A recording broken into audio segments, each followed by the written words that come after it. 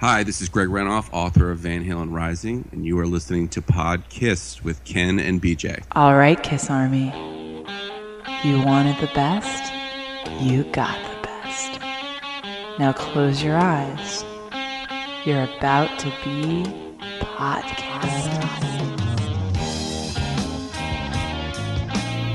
And with that familiar music, you know you are listening to your podcast. I'm Ken Mills, and today I'm joined by Gary Schaller. You know, with that familiar music, I'm actually listening to Love Theme from Kiss. There if you you want to go. be specific about it. But yes, you are listening to Podcast. Yes. And I'm glad you are. Welcome. Today we have a fun show. Let's talk about a few things that we want to bring to your attention as Podcast listeners and Kiss Room listeners and anybody that's on our feed or our new show, Podcast Rock City, that is part of our little Podcast network. Welcome aboard, guys. Good to have you. Yes. Matt Porter from the Kiss Room is doing something very cool. He put out a press release and a website. You can get to this website by going to thekissroom.com/demos.html, and this is what you'll see. Kiss Army calling all the musicians. Here's the idea. I want you to write a demo for Kiss. Now, keep in mind, Matt's not going to present these to Kiss. This is just a fun thing for fans to do. This is no different than when we used to get back in the old days. We used to put together tribute albums, amongst the Kiss Army and stuff like that. So this is kind of this sort of thing. Have you ever had an idea for a song that Kiss could have recorded, Kiss should have recorded? Well, here's your chance to get your idea heard. Here are the guidelines. Number 1, write a song as if you were writing a demo for Kiss. Number 2, record it and send the finished MP3 to thekissroom@gmail.com. In your email, include your name along with any other info about the song that you would like to share. And number 4, we will play the submitted song during the Kissmas edition of the Kiss Room on Friday, December 11th. So I got a question about this, though, okay? Yeah. Can it be a finished recording, like polished, or does it have to sound like a demo? No, it can be you with a tape recorder going, I think Kiss should sing a song like this. Or it can be as elaborate as you want it to make it, Dude, don't steal my song. Yeah. I think Kiss should do a song like this. Yeah, there you go. There goes that one. Yeah. So if you are musically talented or just have an idea for a song, send it to Matt Porter, care of the Kiss Room. As usual, we will put all of the information in the show notes for this episode. I think this could be really cool if the Kiss Army, Yeah, this is such a great idea, actually, because, I'm thinking about how many people listen to podcasts and Kiss Room and all these podcasts and Kiss who play instruments and are in bands or just record on their own. I bet a lot of them are so influenced by Kiss that you try not to write songs that just sound like Kiss ripoffs. I know I do. And this is the opportunity to do exactly the opposite. This is the opportunity to write something that does sound like Kiss and make no secret of it, right? Right. And it's also a good way to get played on terrestrial radio and around the world via the internet when we do the live show on December 11th. So if you want to be heard, here's your chance. I have a proposal, and not the one I made to you last week. Yes, I will marry you. Okay. But I have a proposal. So you know how you're the podfather, and yes. Rightly so. Okay. So I propose to make Matt Porter the mayor of Kiss. And I say this because someone, I forget who it was, I apologize, on Facebook, Matt posted, one of 100 things he posts every day that's Kiss related. All of them are really good and funny or informative or amazing shirt designs or, you name it. And someone responded with something like, Matt, you really do live and breathe this band.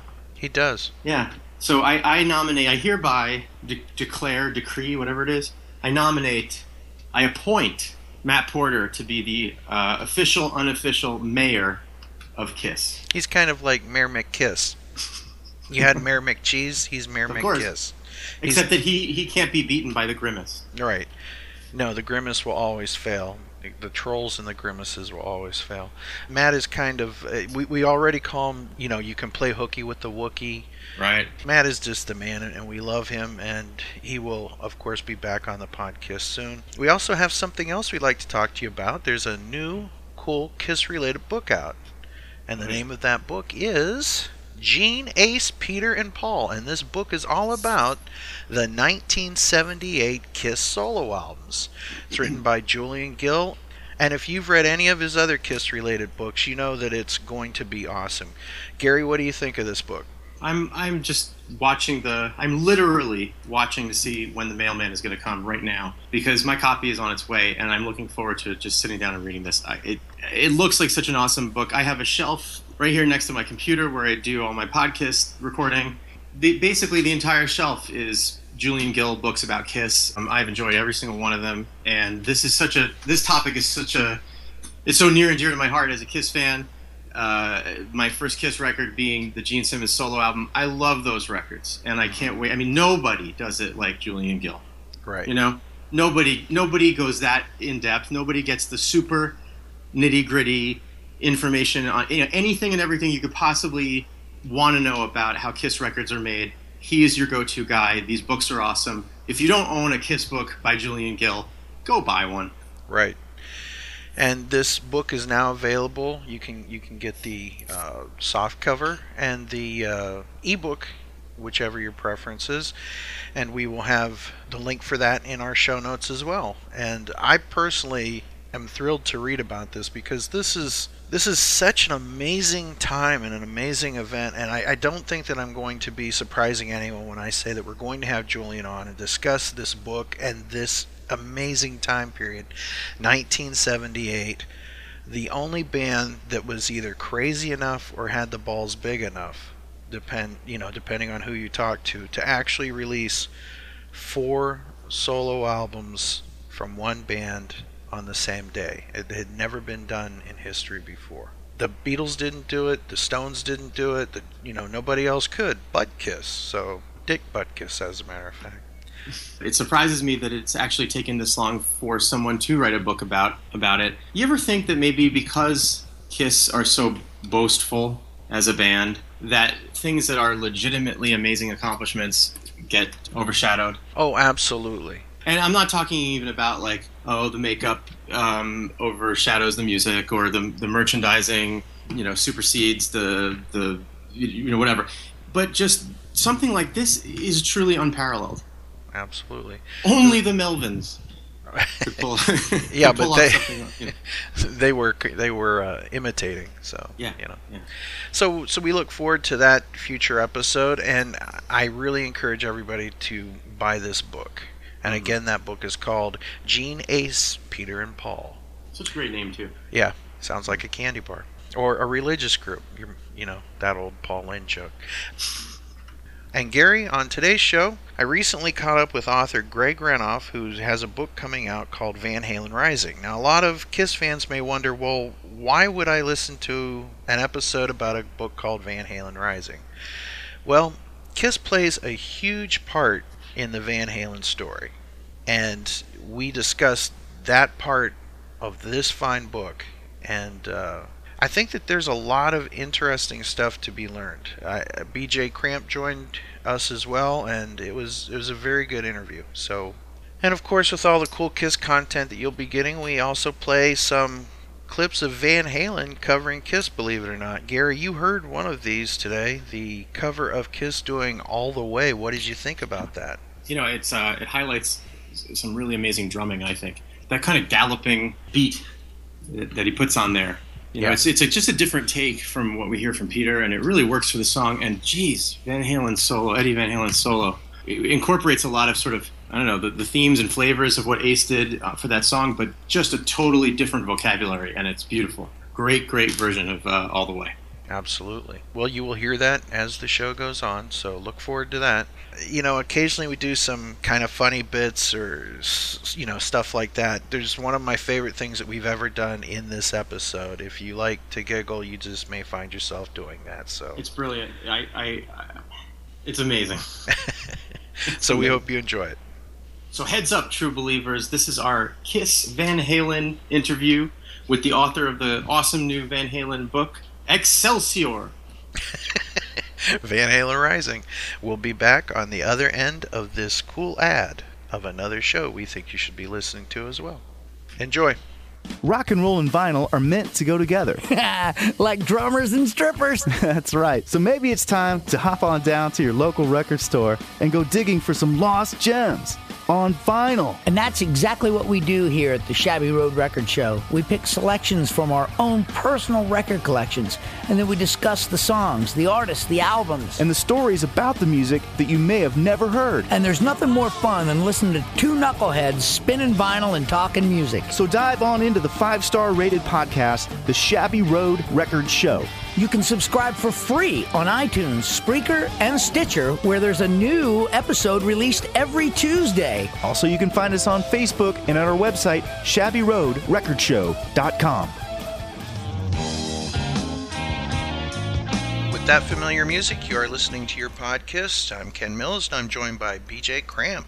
How are you today, sir? I'm good. How are you? I'm okay. Today we are blessed to have the author of a book called Van Halen Rising. And some people may be scratching their head, why are you having the author of a book called Van Halen Rising on the podcast? Well, first off, it's a great book, and we encourage everyone who has an interest in hard rock, heavy metal, and Van Halen to check it out. But if you know Kiss, then you know that that time frame that is discussed in the book definitely deals with Mr. Gene Simmons and Kiss.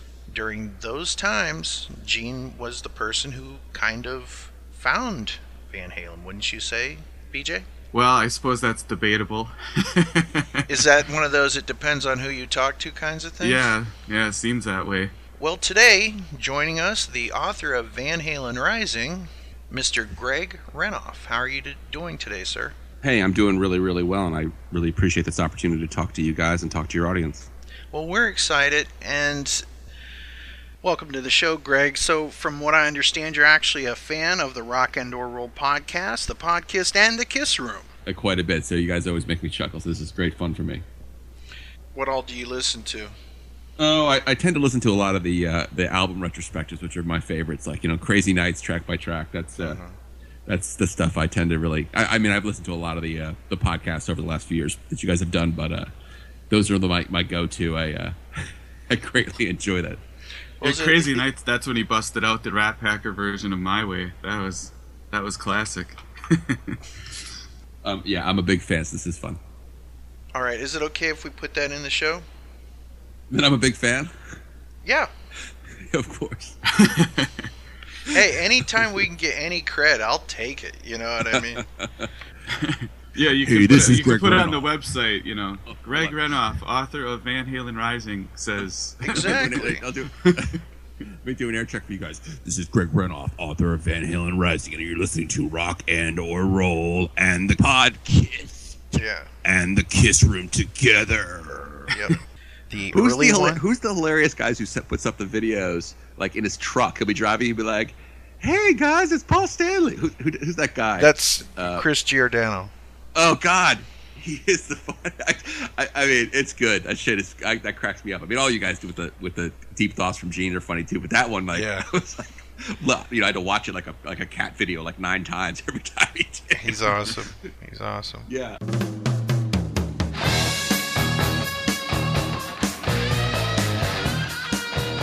Hi, this is Greg Renoff, author of Van Halen Rising, and you are listening to Pod Kiss with Ken and BJ. Back then, it had to be such an electric time because the music business was like at an insane pace, whereas unlike today, if a band puts out an album 3 over a 9-year period, they're lucky. Whereas back then, you were chucking out maybe 3 a year, and that just kind of speaks to how different the music industry is back in 1977, 1976, 78 to 2015. There really almost is no music industry anymore, but I'd like you to talk about your book. First off, tell us a little bit about your book. Give us an overview, if you will. Yeah, so back in around 2009, I started to consider the possibility of trying to do some research into Van Halen's early days. And so I'm a historian by training, and I was pretty frustrated that no one had really done a comprehensive look at their beginnings in LA. And the more I dug around and thought about the fact that they were gigging as a garage band, as a backyard party band, as early as 1970. Now, I mean the Van Halen brothers, at least. And then eventually Van Halen forms together in 1973 with David Lee Roth. And I realized that whole era from basically the very early 70s up through 1977, 78, no one really knew very much about. And I thought that was a huge opportunity for me, and also something that really was taking away a little bit, in my estimation, from the legacy of the band. You guys know that there's been really good books, obviously done by Ken Sharp on Kiss's early years. There's been great work done on Jimi Hendrix's efforts on the Chitlin circuit. And so I thought to myself, you know, as a Van Halen fan and as a rock historian, I really want to tell this story of the whole basic genesis of the band and their years of working together. And so set out to try to interview as many people as I could who were around back then in Pasadena. So as you might imagine, you sort of start off with the people who had Van Halen play their backyard parties. You know, I talked to people who said, yeah, Van Halen played my birthday party in 1973, this type of situation. Eventually got to talk to club owners who hired Van Halen, girls who were in wet t-shirt contests when Van Halen was on stage. God bless them. Their former manager, Marshall Burrell, great guy. Pete Angelus, who you guys may know, was one of Van Halen's most trusted employees for many years and worked closely with David Lee Roth during his solo career. Ted Templeman, Don Landy, Michael Anthony, Jackie Fox of the Runaways. And so you kind of go down the line of people who are around, and there are more than that. And I eventually, after years of working on this, was able to really put a book together that I think is going to open a lot of eyes about how hard Van Halen worked to make it, and really what went into creating the band that was able to unleash, in my estimation, one of the great rock debuts of all time in 1978. Sort of came out of nowhere and shocked everyone. You know, but if you were around in LA and you were in Pasadena and you were a rock fan who went to clubs or went to parties, you probably knew about Van Halen. You probably knew that Eddie Van Halen was an absolutely phenomenal guitar player.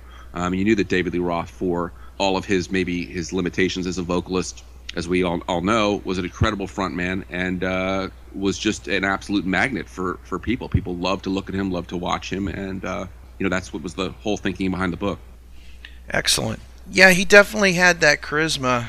It was amazing that the band found one another.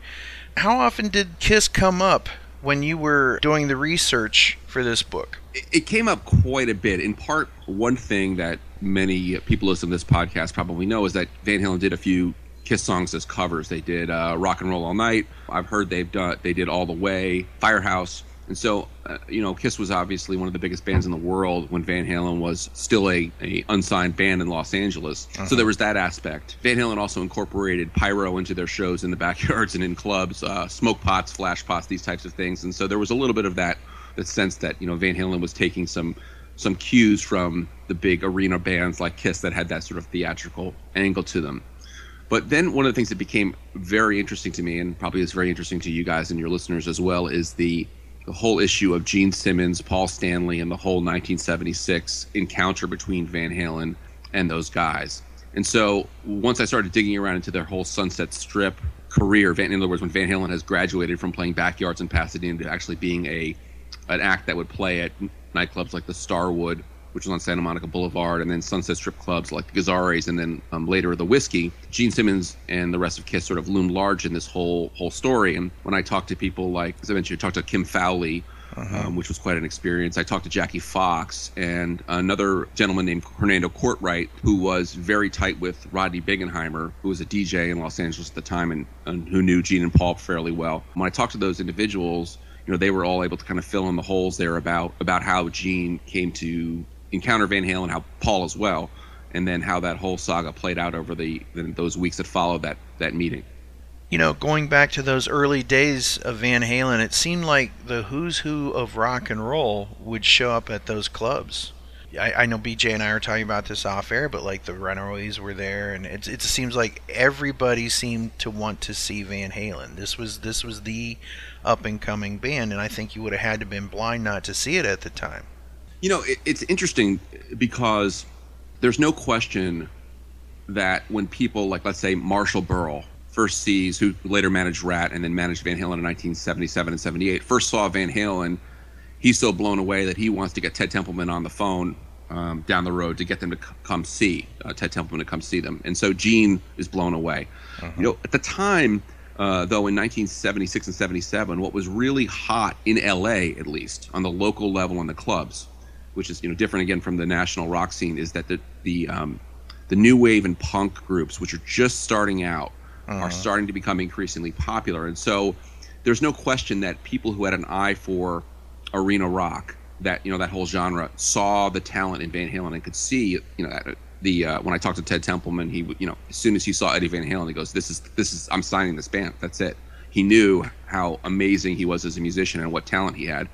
But locally, Van Halen was kind of the odd man out in a lot of ways. There were got to remember, the Sex Pistols debut has hit in 1976. Everyone's sticking safety pins into their ears and wearing rags on the streets. I mean, literally. So girls like Belinda Carlisle, who later becomes a superstar with the Go-Go's, she's a punk girl, and so that scene was pretty big on the local level. So again, I would make a big distinction between that and then sort of the larger rock scene, where of course the Eagles are playing stadiums, that type of thing, where you had a much different. Kiss is playing stadiums, where you have a different scene. But basically what had happened in London and New York, where you had this punk music, or what would be called new wave at the time, really, was becoming more popular. That had come to Los Angeles. And as you and your listeners probably know, LA never became the type of punk scene like London and New York did. But nonetheless, that was what was happening in the club. So Van Halen was a little bit odd out in that situation. Here's Van Halen covering All the Way from 1975.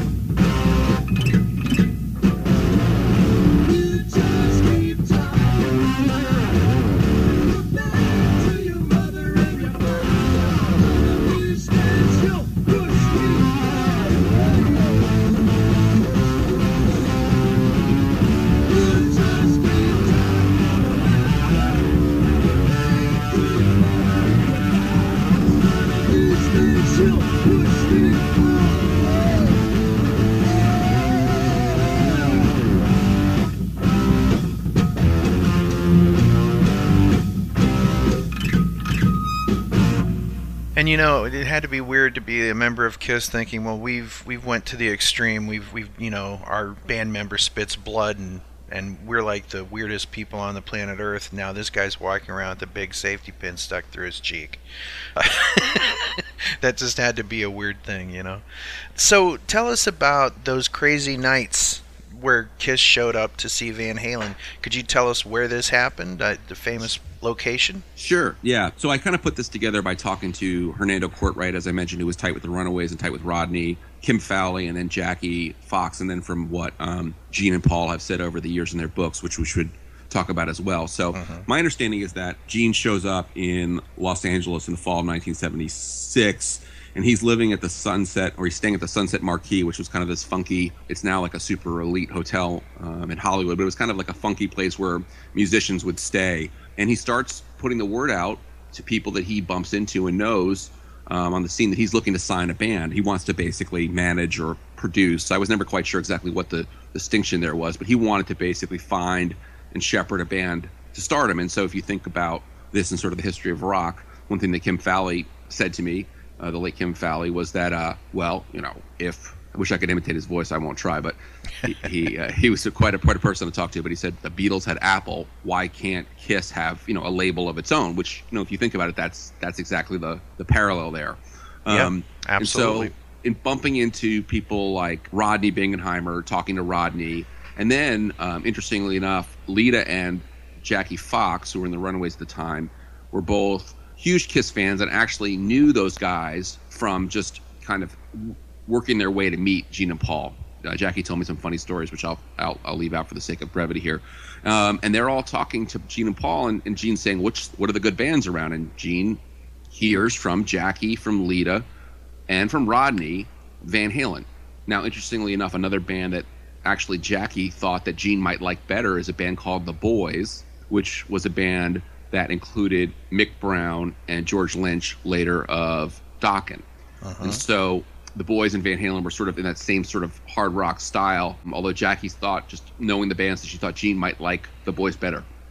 She said the Boys were a little bit more commercial in how they in their songs, and that might be more appealing to Gene. So my understanding is that Gene and Paul go to a club called Gazzarri's, which was a club on the Sunset Strip down the street from the Whiskey. But at that club, it was almost all cover songs.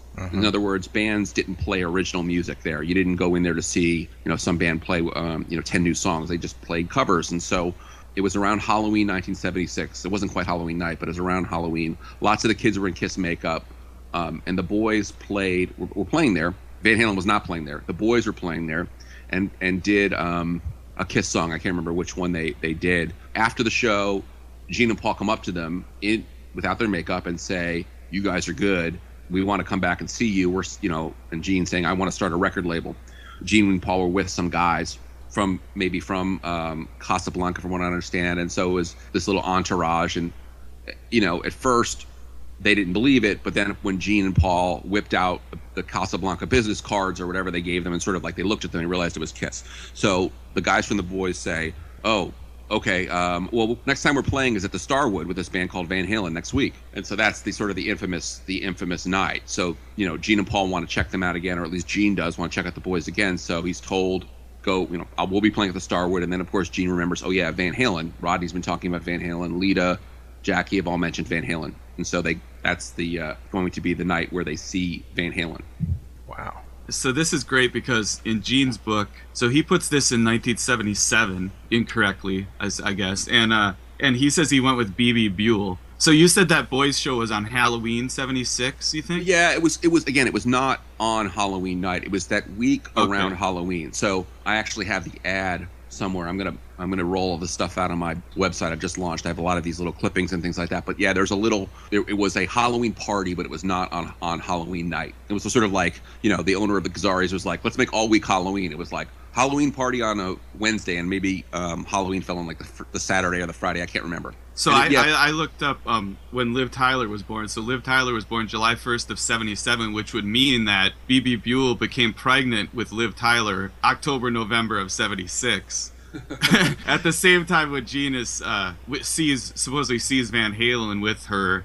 Obviously Gene probably maybe even went to the Starwood with B.B. Buell at some point, but it That's- seems highly unlikely that it was the night he saw Van Halen. Well, I don't know that for sure. I've been told that she was there. I mean, people's Okay. memories are flawed. Right. You know, obviously, we don't have video evidence to go back and recreate their every step. But that I was told that she was along. She may not have been to Gazzari's, but I was there. I was told that she was there at the Starwood, which would have been again. This is the fall of 1976. I hate to say this to people because I know it's going to be shocking, but Gene is wrong about saying it's 1977. I know Gene never makes mistakes, but he's incorrect. It's 1976. It's October, November 1976. Yeah, and so in Gene's book, he makes no mention of Paul Stanley even being involved in this. Then when we get Paul's book, according to Paul, Lita Ford took him to see Van Halen first, and he thought they were so great that the next night he told Gene, "You have to come see this band that I saw last night." Mm-hmm. And then Paul's story is that Gene basically sneaks backstage and signs Van Halen, behind Paul's back. And Paul, in his book, he seems really angry about this still. What does he say? "It was funny because I always thought of Gene as the one member of the band I could count on, and yet he still did secretive things like that." What do you think about Paul's version from his book? Here, I'll start off by saying this. One of the interesting things that I gathered from my conversation with Jackie Fox, who's a Harvard-trained lawyer. She's a very, very smart. Really, she's great. A great lady to talk to. I really enjoyed talking to her. She was the drummer in the Runaways, right? The bassist. Oh, bassist. Okay. Right. So she has said that she is obviously no longer famous in that sort of way that Lita's famous or that Paul's famous or Gene's famous, but she has indicated that it's been interesting the way the story has been rewritten different times. Everyone wants to sort of put themselves there, and she says, "I always get written out of the story," even though Lita and I were the two members of the Runaways who were into hard rock, and we were the ones who used to have drinks with Paul and Gene. So Lita and Jackie used to go to the Sunset Marquee and drink vodka drinks with, well, maybe not with Gene since Gene doesn't drink, but with Paul and Gene by the pool, and they would bullshit with them about whatever was going on, and that's when they started talking about Van Halen and the boys. So getting back to Paul, right at the end, I was never told, right, that Paul was the ringleader in all this. I was always told that Gene was the ringleader. Now, I was told by Michael White, who's the lead singer of the Boys, that Gene and Paul both went to Gazzari's, and so I believe that they were both there together for seeing the Boys, and then later at the Starwood when they saw the Boys and Van Halen, and Gene realized that he wanted to sign or manage Van Halen. Right, and it's funny that Paul seems to want to. At the same time, he wants to take credit sort of for finding Van Halen. He also takes credit for turning them down. He also talks about how it was him and Bill Aucoin all alone in Bill Aucoin's office listening to the demo that Gene brought them and then saying no thanks. Well, the other thing that Paul says that has always struck me, there's a quote from him somewhere. It might have been one of Niels Lozauer's great photo Van Halen books, where he talks about, when I first saw Eddie Van Halen with his striped guitar, I knew he was a star, and Eddie Van Halen didn't stripe his guitar until 1977. So Paul's memory is failing him on that essence. Boy, I'm really burning all my bridges on this. I hope you guys don't mind me calling on you to PayPal me some legal fees when Gene and Paul turn around and unleash their mighty law firm against me for my slanderous words about them. Well, no, you could probably prove the timeline that the guitar Paul says he saw didn't exist at the time he says he saw it. So, well, I love the idea that Kiss. It seems obvious that Kiss were thinking about having their own record label, like the Beatles, like the Rolling Stones, and to imagine that they could have launched that label with Van Halen and they missed the opportunity is pretty insane, because it would really have changed Kisstory, as we call it, if they had launched their own label with Van Halen, because it would have been so massive. Mm-hmm. And to Gene's credit, I never had the opportunity to talk to Gene about this, but as I think it's Chuck Klosterman says that Gene has only told the story approximately 2,000 times, so I had plenty of ways to get the story from Gene's point of view. Is that Klosterman's hilarious. Love that guy. That basically that Gene all along, to the very end, which I believe is true, never lost confidence in the fact that Van Halen was going to be a big band one day. And so to his credit, even when other people in the organization were telling him this is terrible, whatever they were saying, they didn't like this and that about Van Halen, he never wavered. But he did want to change their name to Daddy Longlegs. Right. Well, the other story I've heard, which you may remember from some of his interviews, is that when he was told by Rodney or Jackie, whoever first told him, I think Rodney probably may have been the first person to mention the band to him, was that he said, "Oh yeah, Van Halen," and he thought the name was Van Heusen. He said, "What? They named themselves after a shirt, Van Heusen?" He's like, "No, they're like, no, Van Halen." And then Gene hated that name, hated the name. Well, and then one more version of this story is from David Lee Roth's book, Crazy from the Heat, where he also puts it in 1977. He talks about the band having a big meeting with Bill Aucoin in his Madison Avenue office. And he says, quote, "We sat in front of his mahogany desk and he had his shoes polished by a little Italian man while he spoke to us." Yeah, I think that's probably, I know that they did meet with Aucoin in his office because Michael Anthony told me that when I interviewed Michael Anthony. So I believe that actually did happen. I know the shoe polishing, I don't know. The other thing I will say about David Lee Roth's book, I'm a historian, and I by training, and I really have tried my absolute best to get everything right that I can in the book. And I really, trying to cross-reference interviews, go back to newspaper articles to put things together. God bless David Lee Roth. He's an American icon. He also, in his book, Crazy from the Heat, calls the bass player who was in the band before Michael Anthony for a year. David Lee Roth was in the band. He calls him Mike Stone in the book when his name is Mark Stone. So I dare say that the book was not fact-checked very carefully. I was reading a little bit about the Gene Simmons demo, and particularly the Runnin' with the Devil track that Van Halen did. Van Halen included this song on a demo that Gene Simmons produced for them in 1977.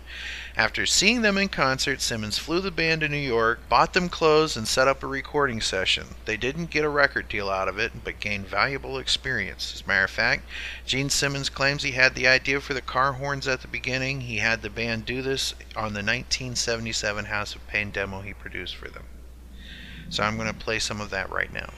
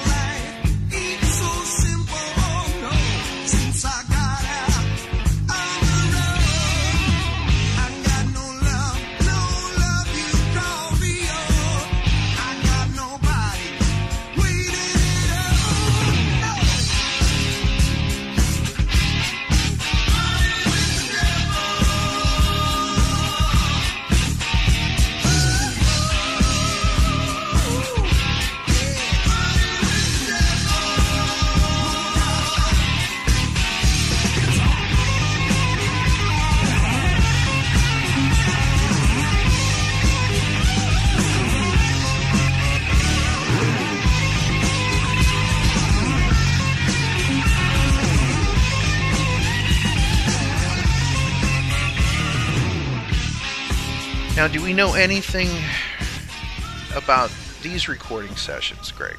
We know a lot. Here's what happened, the best I have been able to put together, and I think is correct. Gene and Paul, the Runaways, Lita and Jackie, Hernando Courtwright, who was with them, Rodney, all are at the Starwood.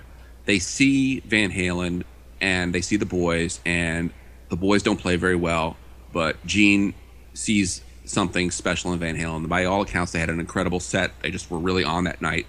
They go backstage. I will tell you one funny anecdote, which is in the book, is that when Gene came backstage and was introduced, that Alex, who was a bit of a had kind of a tough guy persona back then, and I mean that not as a way to cut him down. I mean, he was a tough guy. If you ever look at him compared to his brother, he's built much more like a lumberjack than his brother, who's very, very small. And so, Gene said something like, "Well, I'm just thought I should come down and see you guys." Apparently, Alex chugged a beer down and put it down on the table and said, "Well, that just makes sense considering we went to see you guys at the Forum recently," or something like that. And the people in the room were kind of like, "Oh shit, like that's not what are you doing?" But apparently, Gene sort of shrugged it off and then started doing his marketing approach with those guys about all that.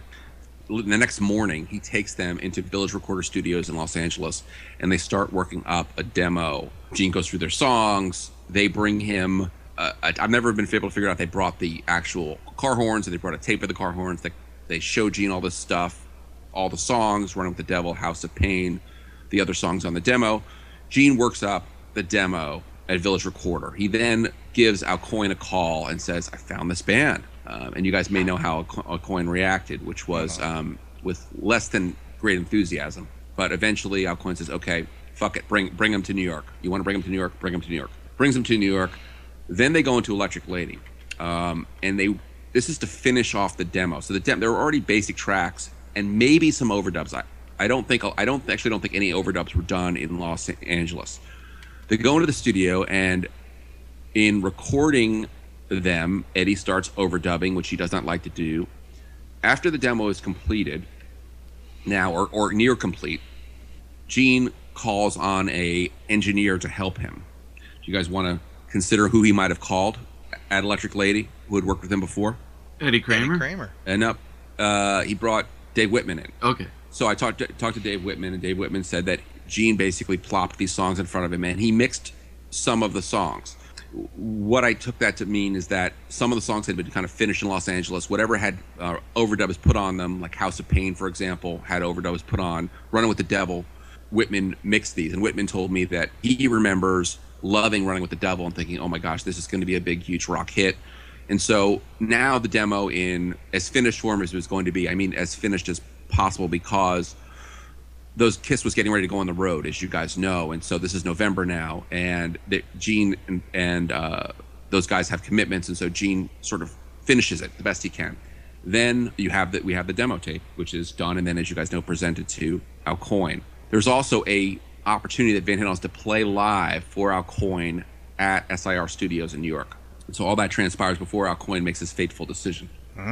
So they met with Alcoin in his office, and also Alcoin went and saw them play live at SIR? Right. So before they met with Alcoin at his Madison Avenue office, what ended up happening was that Gene invited Van Halen to come watch them Kiss rehearse at SIR. He heard that Bill was coming down, and so on a break, he says to Dave and Eddie and the rest of the guys, "Hey, Bill's coming down." And again, I don't know if the demo had been played for Bill yet. That's unclear whether he's heard the demo yet, heard the songs. But he says he's coming down. Get up on you guys get up there and play some of your songs. And so this was Gene's thinking, that he would get them, and he would be able to see what happened in Los Angeles, basically on stage here in New York. He'd see it. Alcoin would see it. They'd see the Van Halen magic, and it would be a slam dunk that they get signed. Go up on stage at SIR, and Eddie has talked about the fact that he's trying to get a guitar sound through Ace's rig. It's totally unfamiliar to him. The pedals are different. The guitar is different. You can imagine they're trying to adjust Peter's drums so that Alice can play on them. And so they play a few songs for Alcoin. What Mike Anthony told me, and what I've also heard from reading interviews with Eddie, is that Alcoin said, "Hey, yeah, I like it," and left. Of course, he didn't like it. As you guys probably have gathered, he was not that impressed with Van Halen.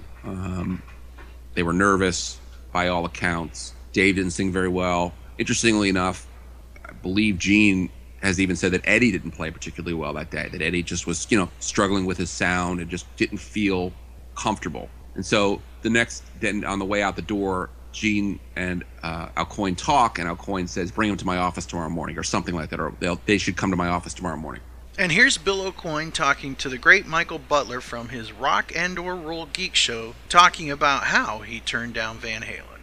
the one I keep getting hammered about is turning down Van Halen. Yeah, that was one of my questions. And they desperately wanted to be with us. It wasn't like I was trying to catch them. They really wanted to be with us. So you never know. So what happened with the Van Halen? Now that you bring up the topic, did you just not like the band, or just? No, it's not that I didn't like the guys per se. I learned a big lesson there. I flew them to New York instead of going and seeing them in their own element with their own fans, and that was kind of taking them out of their own comfortable environment, put them in a rehearsal studio, and to see what it was like. Well, everyone was nervous. David didn't sing that well. I wasn't sure that there was a song that we could really get behind, and although Eddie was good, it was the band au total. So I said no. Of course, they remind me every time I see them. And but a couple of years later, I had lunch with Ted Templeman, and I said, you did Van Halen, and I turned them down. He said, well, I did too. I said, what do you mean? You signed them? He said, no. I wanted to sign Eddie. And then when the band said no, we're a band, I wanted to get rid of Dave and put Sammy Hagar in from the beginning, because I knew that Dave didn't have that good a voice. And I said, holy cow, And then, of course, that it was Ted Templeman who did the covers of those great songs and those great arrangements that broke them. Really? Ted Templeman did the arrangements on the cover tunes. He did everything. Yeah, he did everything. He produced them and did the arrangement. Yeah, so he knew that they didn't have a song either. He said, I knew they didn't have a song. That's why we did the cover tunes. So I felt a little better, but not that much better, because I still would have liked to have managed them. Right. Well, that cover that they do of that Linda Ronstadt tune is probably written by somebody else. You're No Good. One of the great covers of all time. So credit to Ted Templeman. It is. And Ted Templeman is a phenomenal producer. I couldn't have gotten anyone better. And of course, he had all the power. At Warner, so that made it even stronger for them. They actually wound up in a great position because of Ted, without a doubt. And obviously, I love what they've done and everything, and obviously feel bad that I didn't sign them. So, well, there are these rumors now about when Gene Simmons, supposedly, he claims he discovered Van Halen. So this is around the same time, I'm guessing, right? Yeah, it is. And, actually a lot of people did. The reason wasn't just Gene. A few people told me about them from the West Coast. That's why I flew them to New York. But that was my big mistake. I should have flown to the West Coast and seen them at the Starwood Club where they always played. And, you learn your lessons as you go along. I guess my ego was a little out of place then, and I decided, well, I'll just fly them to New York and see what happens, and that was a big lesson to learn, believe me. It might have been cheaper for only one ticket compared to four. It didn't have anything to do with being cheaper. It was like, I'll bring them to me as opposed to me going to them, and I really should have gone to them. There's also a rumor that the reason Gene wanted to work with them is because they wanted Eddie Van Halen to take Ace Frehley's place. No, not true? No. Okay, a rock and roll myth. You're the biggest band in the world. Your sound is a huge part of that sound is Ace Frehley. Right. I mean, the majority of it, to me, was Ace Frehley's guitar tone and everything. It was a huge part. And you're going to completely alter the entire sound of the entire band when you're the biggest band in the world. Why? It just doesn't make any sense. Yeah. But think about how that would have affected the power balance within KISS, because you would have had 2 against 2 vote locked in. The Van Halen brothers never, for example, there were times that Ace and Pete voted differently. The Van Halen brothers never would have voted differently. You know what I'm saying? That is true. Yeah. So Gene and Paul would have had it could have been where Paul Stanley left the band in 1980 and the other 3 stayed together, Could have been Sammy Hagar later wound up joining Kiss Hagar, so. Well, Ace would come to the recording sessions. Ace would come to the recording sessions with 2 or 3 songs. Eddie Van Halen would have been coming with 20 songs. And, I wonder how Paul would have dealt with that. There's just it just doesn't seem even remotely plausible to me, but interesting. Here's Van Halen covering Kiss's Firehouse.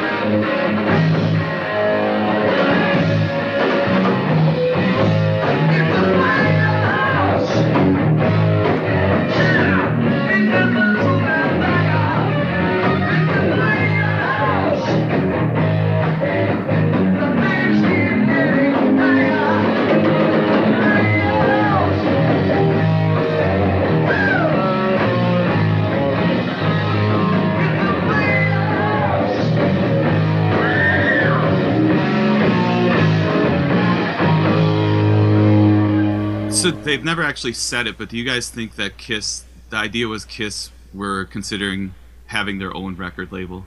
Well, do you think that's what was going on here? I think that it was the beginning of an idea. Remember, this is also within a year they'd be talking about Kiss World, the traveling amusement park. So to have a record label seemed like something that would be very easy to do. The only problem is it would have had to been an offshoot of Casablanca. And I think that this is just speculation on my point, but I could see where they were looking at already dumping Casablanca at this point. I mean, they're thinking, we are this big, why should we stay with this company? There's other offers out there. Because they were going to be Super Kiss, you know. It was that kind of arrogance and hubris, possibly. Does that make sense?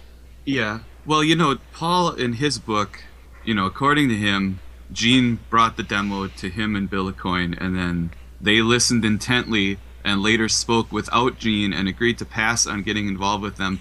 Not because they weren't great. This is a quote from Paul's book. Not because they weren't great, not because they didn't have enormous potential. We passed to protect Kiss, which needed our daily focus. And then he says, Gene's wandering eye was clearly a potential risk to all we had accomplished and all we were working toward. Now, to me, that just seems like a rationalization, because in reality, what they did when they passed on Van Halen was they completely blew it. And, you know, if they had started their own label with Van Halen, it would have been huge. Obviously, it was a huge missed opportunity. And here you have Paul trying to rationalize that away with this stuff about Gene's wandering eye, and then they had to focus on Kiss and all of that. So which is it? Paul wanted to sign them, or it's a bad thing to sign bands? So well, Bill Aucoin turned it down. Right. I don't know, you know, who knows what the different involvements were with Gene and Paul here. Paul seems to be implying that he had much more control over the situation than Gene did. I don't know. And plus, if it was the band starting their own label, you would think Ace and Peter would have been involved too. But I don't know. It just seems like Paul is really. I mean, do you guys think that he's just rationalizing because they blew it? Here's what I think. I think that Gene was driving this train 100%. I think even the whole recounting of the story where Paul tells Niels Lozauer, the photographer for his book, that Lita and I went to the Star Ward with Gene to see Van Halen. I mean, it's just this whole, like, you know, wants to put himself at sort of front and center of this whole episode. So I don't think Aucoin, in my estimation, probably needed Paul to tell him anything. I think if you listen to the Van Halen 1976 demo, and those demos are up on YouTube, people should listen to them, and you compare Running with the Devil, Gene's version, Van Halen's version, with the Ted Templeman Van Halen version. I mean, there's no comparison. The tempo is different. The power of the song. I mean, I like the songs on the Gene Simmons demo because I'm a Van Halen fan, and I think there's some interesting stuff on there. But as two pieces of, if you were presented with two different records, I mean, come on. They're not even in the same galaxy. Right. And so I you know, in listening to the demo, I think part of this should be put down to the fact that, let's face it, Gene's production of Van Halen did not capture Van Halen very well. Right. Well, what's really different about Run with the Devil is the vocals. And so, like you said earlier, I think Ted Templeman really coached David Lee Roth and got a much better performance out of him on his demos than Gene Simmons did.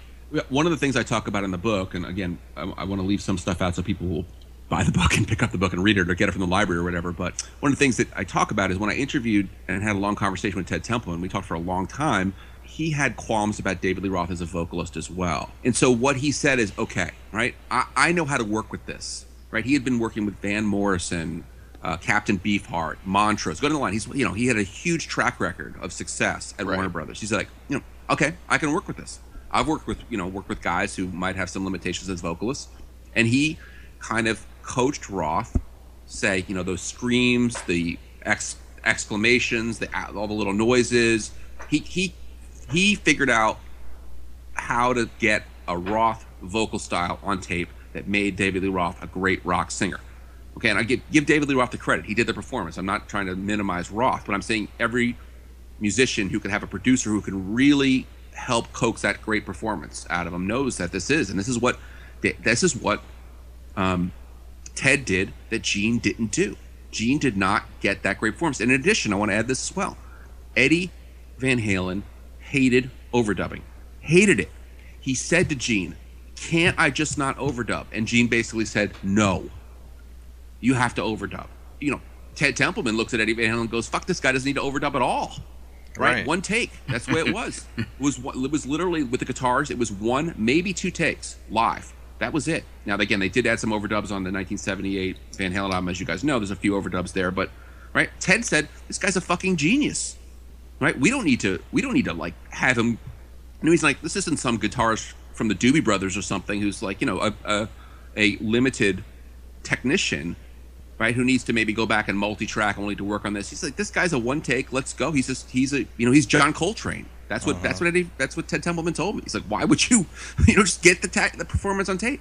And so Gene missed that. And so I think part of the issue is that when you listen to the demo and imagine that they didn't play very well in New York, you can kind of understand why Alcoin would have passed, especially if you're comparing it to Piper, which sounded so radio ready. I mean, I've never heard the Piper demos, but I have to imagine they were similar to what ended up on those albums. Wow. Right, and since Van Halen was going to end up being so revolutionary, if you're looking at it in context of 76, Piper seemed much more commercially viable and everything, obviously, I'm sure, as well.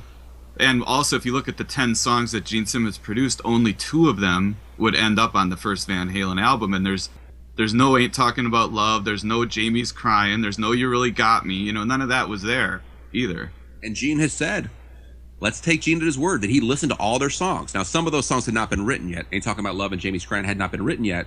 But if you listen to the 25-song Ted Templeman demo, the one that's done after the Gene Simmons demo, there are songs that I think are better than the ones that ended up on the 1976 demo. And so you can imagine Gene doesn't know Van Halen very well. Let's face it, he heard them one night and then takes them to the studio the next day. Whereas Templeman had months to sit down and sort of go over their material, listen to them, see them live at the Whiskey, see them live at the Starwood. And Gene just wants to do this quick. He's like, I'm going to sign this band, bring him into the studio. And so he doesn't know Eddie Van Halen very well. He doesn't know David Lee Roth very well. Whereas Templeman was able to say, do that again, Dave. What did you do last night at the Whiskey? Oh, yeah, that scream, let's do that. And that type of stuff ends up on tape. And so, to me, it's like, even the tempo, I would emphasize, listen to the tempo of Running with the Devil. Templeman calibrated it down to it sort of became this swaggering power walk. Yeah. I have a song, March. The tempo is totally different. I mean, again, I'm not trying to not tear down Gene Simmons. I'm just trying to say that Templeman did a better job, in part because he had more time with them. And his track record proves he's one of the greatest rock producers of all time. Absolutely. There was always some kind of whispers every so often about David Lee Roth's dad having money. Mm-hmm. Did that ever factor into anything, or was that all just rumor, or what? Yeah, let me talk about that, because I think that's actually an important sort of little detour to take here that might make some sense. So when Dave was in high school in the late 60s into the early 70s, he was in high school roughly from about 68 to 72. Roth's father was in medical school, and so they were not by any stretch of the imagination wealthy at that point. But what ends up happening is Roth's father gets his degree in ophthalmology and starts doing surgeries, and he's quickly develops a reputation in Los Angeles as the best eye surgeon in town. So they quickly accumulate. He quickly accumulates quite a bit of money. I mean, he just has a very, very successful practice. And so, as you guys may know, the house that Roth lives in now in Pasadena was Roth's father's house. I mean, that is a mansion. I'm not talking about a McMansion. I'm talking like a granite marble mansion. Very expensive house that is purchased in 1975 or 1976. So Roth's father did have money. From what I understand from talking to Michael Anthony, is that Roth's father would occasionally try to help Van Halen by calling, like maybe he worked on someone's eyes who worked at a record label, and he would get a business card and he would call the record label and try to help. And he probably fronted money to Dave for equipment. He famously bought him his first PA system and things like that. But the whole idea that Roth having money had anything to do with Van Halen's success, I mean, I think that's a pretty tenuous argument. I think the one thing that you can say that definitely mattered was that the fact that Roth's father lived in this massive mansion, they were able to take over the basement and have the famous Van Halen rehearsal space in Roth's basement, where they could work kind of uninterrupted for hours and hours at a time, where in the past they'd had to move from different place to different place and try to find places to rehearse. So having that great workspace, you know, the best of my knowledge, Ross' father didn't, you know, he sure as hell didn't get him a record deal because, you know, Ross' father had plenty of money in 1975 and 76, didn't get a record deal. So, you know, that stuff is sort of, Ted Templeman and Marshall Burrell explained the story to me very, very clearly. I mean, Marshall finds out about Van Halen. He goes and sees them at the Pasadena Civic. He's like, fuck, these guys are great. He will eventually start, he will get them into the Whiskey A Go-Go where Marshall is working. Marshall is working at the newly reopened Whiskey A Go-Go, which had been shuttered for a while. And as he works with them more and more closely, he decides that he's going to hold up his end of the bargain, which was when he first met those guys. He's like, I'm going to try to get you guys a record deal. And interestingly enough, Marshall has told me that when he said that, this was right after the Gene Simmons encounter for Van Halen. Marshall meets them. You know, Marshall does the whole, you know, tells them he's an agent. He's, you know, he's worked with the Beach Boys. He's worked with Spirit. He's worked in Hollywood for years. He says, I want to get you guys in the whiskey. And he says, you know, you guys are good. You guys should have a record deal. And basically Eddie and Alex just looked at him and scoffed, like this another guy blowing smoke up our ass. And Marshall's like, what's your problem? Basically, he doesn't understand why they get all gruff about that. And then he finds out soon after that Gene had taken them to New York and they hadn't gotten a record deal. But Marshall Burrell is the one who places the phone call to Warner Brothers and says, hey, Ted, you should come see this band Van Halen. When I talked to Ted Templeman, he told me, before Marshall called me, I had never heard of Van Halen. He's like, I was busy. I was producing bands. I was not down on the Strip. I didn't go to clubs. I didn't have time to do this stuff. He said, I had never heard of this band, but I knew Marshall. He had worked with Marshall before in the past, had met Marshall before, was a friend of his. He said, I knew Marshall, knew good music. So I said, okay, I'm going down. And that's how that happened. Very interesting. You'll hear a lot of times David Lee Roth will say things like, oh, Ted and Mo Austin were just, wanted to duck in out of the rain to come into the Starwood, and they saw us. Like it was something right out of the movie. It was just like oh, what should we do tonight, Mo? Let's go to the Starwood and see who's playing. Oh my gosh, there's this band Van Halen. They're so great. Which, to be honest with you guys, that's been in part because things went south with Marshall eventually in the end of 1978. Dave, like Paul, let's face it, liked to write people out of the story. But Marshall deserves credit for putting Ted in the place where he could see Van Halen. I have no doubt that eventually Van Halen would have gotten a record deal, even if Marshall hadn't called Ted. But Marshall is the guy who paired Van Halen and Ted together, or at least put Ted in a position where he could see these guys and go, oh my God, these guys are fucking great. Well, and to be fair, I guess hypothetically, if we think about what the Van Halen debut album that would have come out on Kiss Records would have been, I mean, for example, Would You Really Got Me even have been on there? Because that was really their first hit, right? Mm-hmm. Mm-hmm. And would Eruption have been on there? Because that was pretty much. Mm-hmm. I mean, obviously, Eruption was very important to just the whole phenom that became Van Halen. So I mean, that really reinvented guitar playing. Right. So if you think about who would have produced the Kiss Records Van Halen album and what songs would have been on it, it probably would have been a very different album. Gene. You think right? Gene would have produced it? I think. They probably would have got Eddie Kramer to do it. I'm laughing, Ken, because you may not know this, but BJ and I were talking at one point. I said you guys should do a Gene. The Kiss Room should have a Gene produces bands episode and go through like Keel and all these other bands. House of Lords that Gene produced, and talk about the successes and failures of Gene as a producer. I mean, I'm joking, but about Gene being a producer, but he might have wanted to. Hopefully knows. He would not. He would have known better. But it wouldn't have been Ted Templeman. That's pretty much for sure. No, because Ted was a house producer for Warner Brothers. He was a vice president at Warner Brothers, so that had to be on Warner Brothers. I would think that even if it had been a Van Halen album on Kiss Records with someone else producing, it still would have been a hit, probably. But I guess you have to consider the possibility that without Ted Templeman and what they did on the album that he produced, maybe it wouldn't have been. I doubt it, but I think that it would have done well. I'm not sure that it would have changed the game like it did.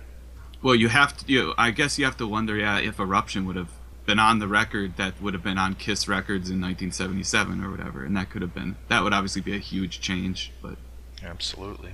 And here's Van Halen doing their version of Rock and Roll All Night. And now,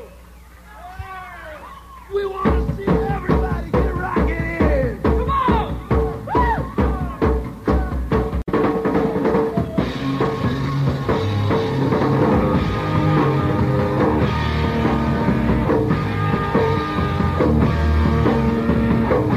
You show us everything you got. Keep it dancing in the room gets hot. You drive us wild, we'll drive you crazy. You say you wanna take a spin. Nobody just begun, we let you in. You drive us wild, we'll drive you crazy. You keep a shouting, you just keep a shouting.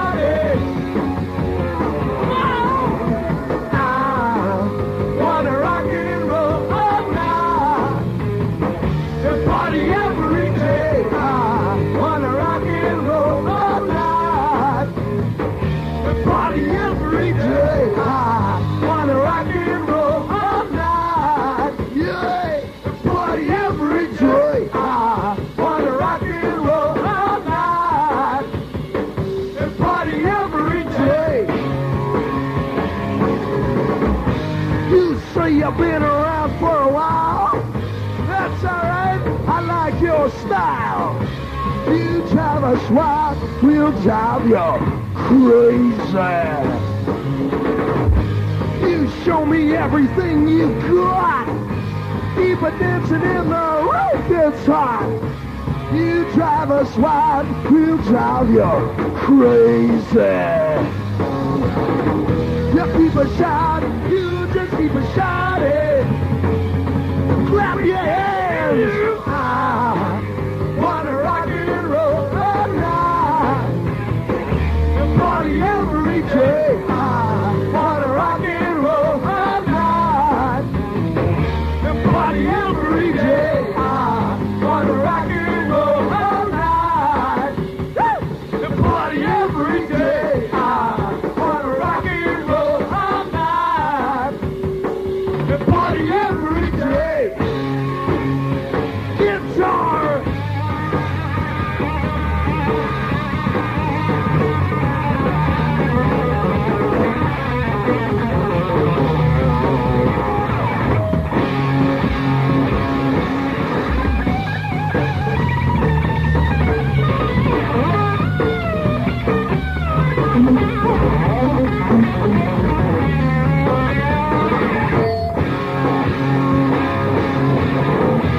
Keep a shouting, you just keep a shouting.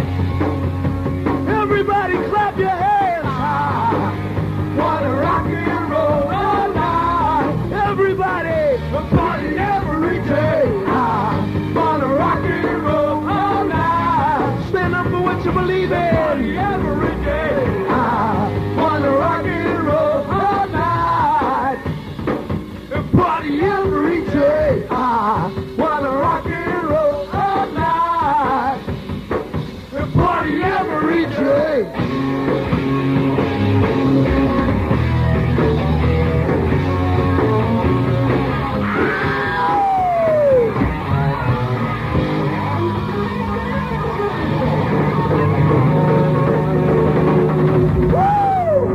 Do you think we should talk about the Bob Ezrin story? That's so funny that I just said Bob Ezrin on accident instead of Bill Aucoin, but it turned out there was a Bob Ezrin. Yeah, I can talk story. about that. Yeah, sure. I guess that is something that would be interesting to Kiss fans would be the. So were they meeting with him to possibly produce them? No, so here's the story. So, in the book I talk about that a number of different record labels knew about Van Halen. Kim Fowley knew about Van Halen, so he was trying to get people to come to see Van Halen before Marshall showed up on the scene in late '76.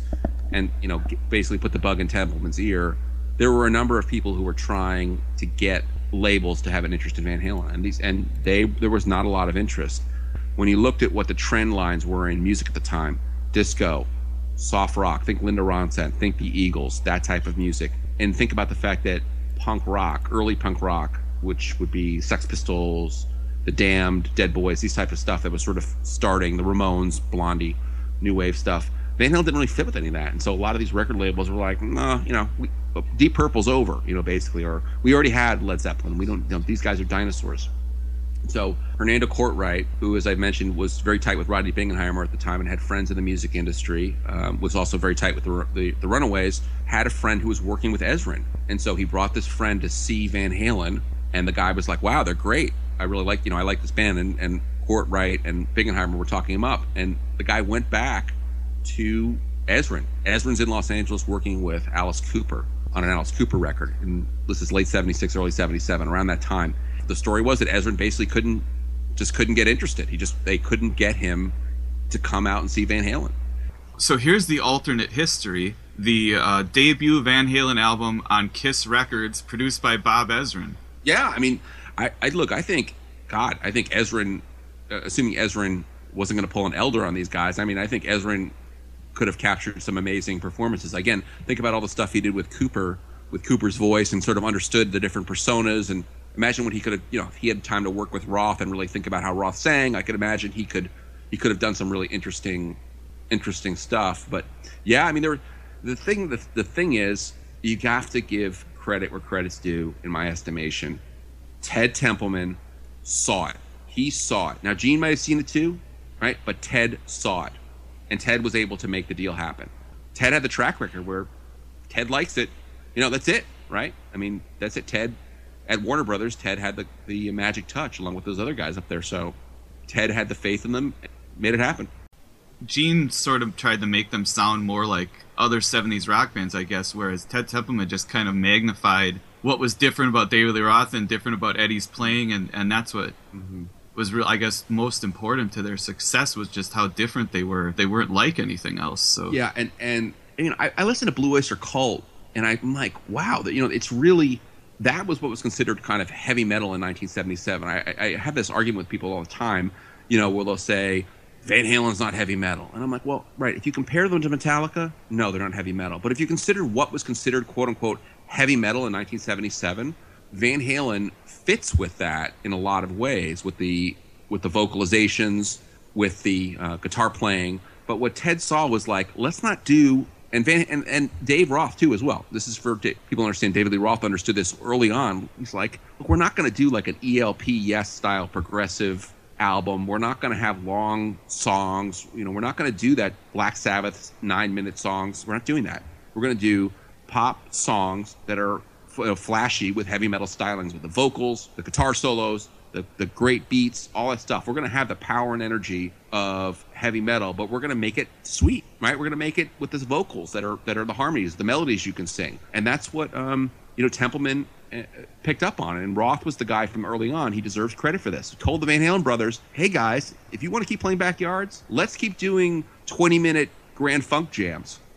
Yeah. Nobody wants to hear. Nobody in a nightclub wants to hear that. We're not playing stadiums, and we don't have a big fan base. We can't do that stuff. So let's write commercial songs. And they had fits and starts towards that. Some of their stuff is not as commercial as other stuff. But Templeman, 3-part harmony, the great guitar solos, the great melodies, which Roth wrote. Let's give credit. Those are great melodies on those albums. Roth wrote those melodies, and that's how you get that album. But again, Ezrin, who's the other guy, the guy from A&M Records, his name's escaping me, the head of A&M at the time. All these guys passed. Herb Alpert? Yeah. He was like, I don't see it. Templeman saw it. Yeah. Marcia Burl gets Templeman in that club. Templeman then drags Mo Austin back the next night, and that's it. The idea that Van Halen weren't heavy metal, I mean, what became American heavy metal in the 80s was born out of the scene that they built on the Sunset Strip, and obviously no one was more influential on it than Eddie Van Halen, so obviously you have to put them in the history of heavy metal. They're incredibly important, especially American heavy metal. Well, and that's one of the arguments of the book, right? So the idea of the backyard party band saving heavy metal. What I want people to understand is that when they hit the scene in '78, putting aside the fact they're on Warner Brothers and they have Templeman, right? So right there, you might say on paper, well, that's a pretty good backing right there. Nobody thought an album like Van Halen 1 was going to do anything on the charts. Sire Records was now being distributed by Warner Brothers, right? So that's that punk new wave label. Sire is now one of Warner Brothers' big priorities. Sex Pistols are on Warner Brothers, and so right, disco is still hot. people are still going to see, soft rock bands in the clubs. That's the stuff that's popular. The idea that this band is going to get on stage with this guy with his hairy chest who's going to be jumping off amplifiers with this guitar player who was basically, a reinvention of Ritchie Blackmore and Jimi Hendrix with a whole new twist to it, was going to become a top 40 album and sell 1 million records by September. So the album goes platinum in September. Fuck, nobody thought that. Nobody thought that. Now again, guys inside the band might have thought that maybe Marshall Burrell, their manager, had confidence that was going to happen, but no observer on the scene thought that a hard rock or heavy would have been heavy metal band at the time was going to become that popular, because that was the sense it was over, right? Right. Metal is for dinosaurs. It's dinosaur rock. Zeppelin, over.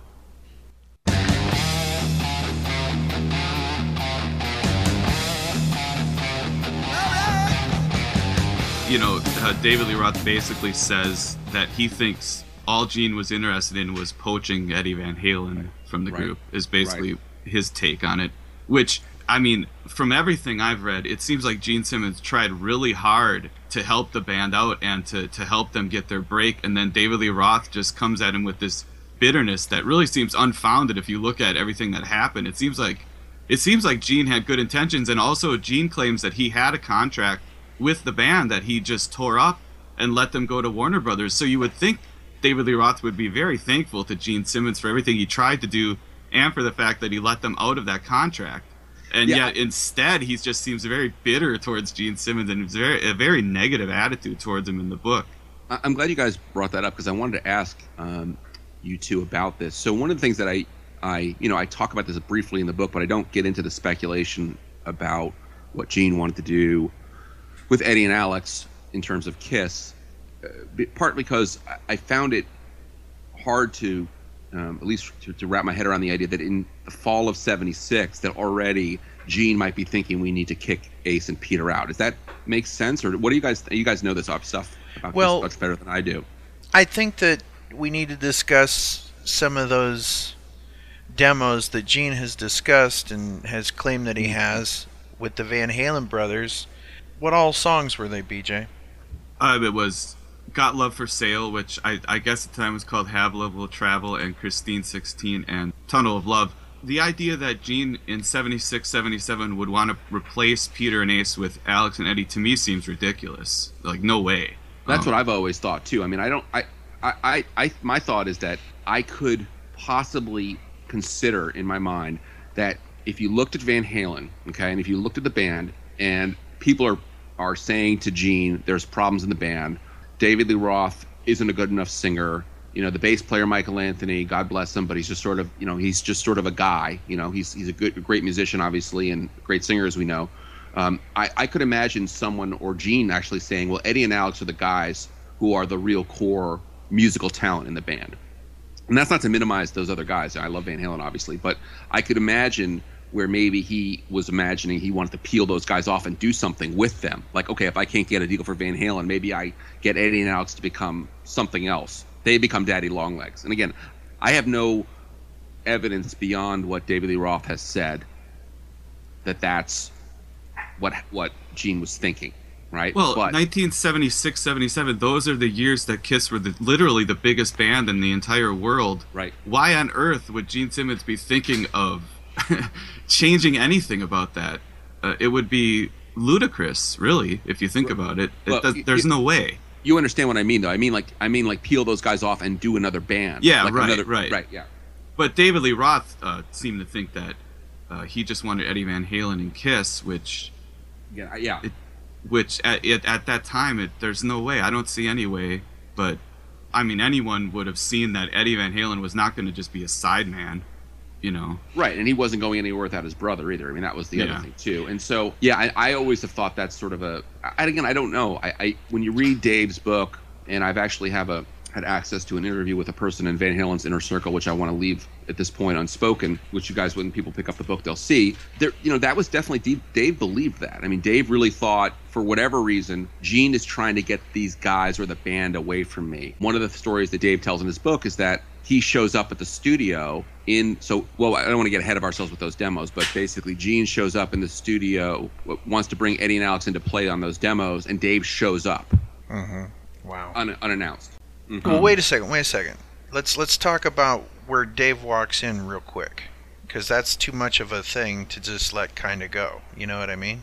That had to be a very tense meeting at that point, because, I mean, when you read David Lee Roth's book, he almost sounds like he caught his husband or wife in bed with someone else. You know what I'm talking about? There's that kind of feeling. Would you guys agree? Where Dave had kind of caught them. The quote from his book, he calls Gene Simmons a pirate and a carpetbagger. And yeah, and he says, Simmons would look at me with horror because I was onto his game way early.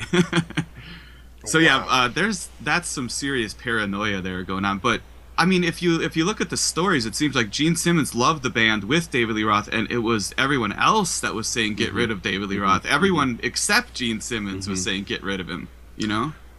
Well, so let's think about the timeline too. So it's something like April 1977. Kiss has come off the road from their tour, and Simmons has gone back to Los Angeles. That's where he writes Christine 16, writes Tunnel of Love, and then he calls up Eddie and Alex and says, "Hey, come down to Village Recorder Studios.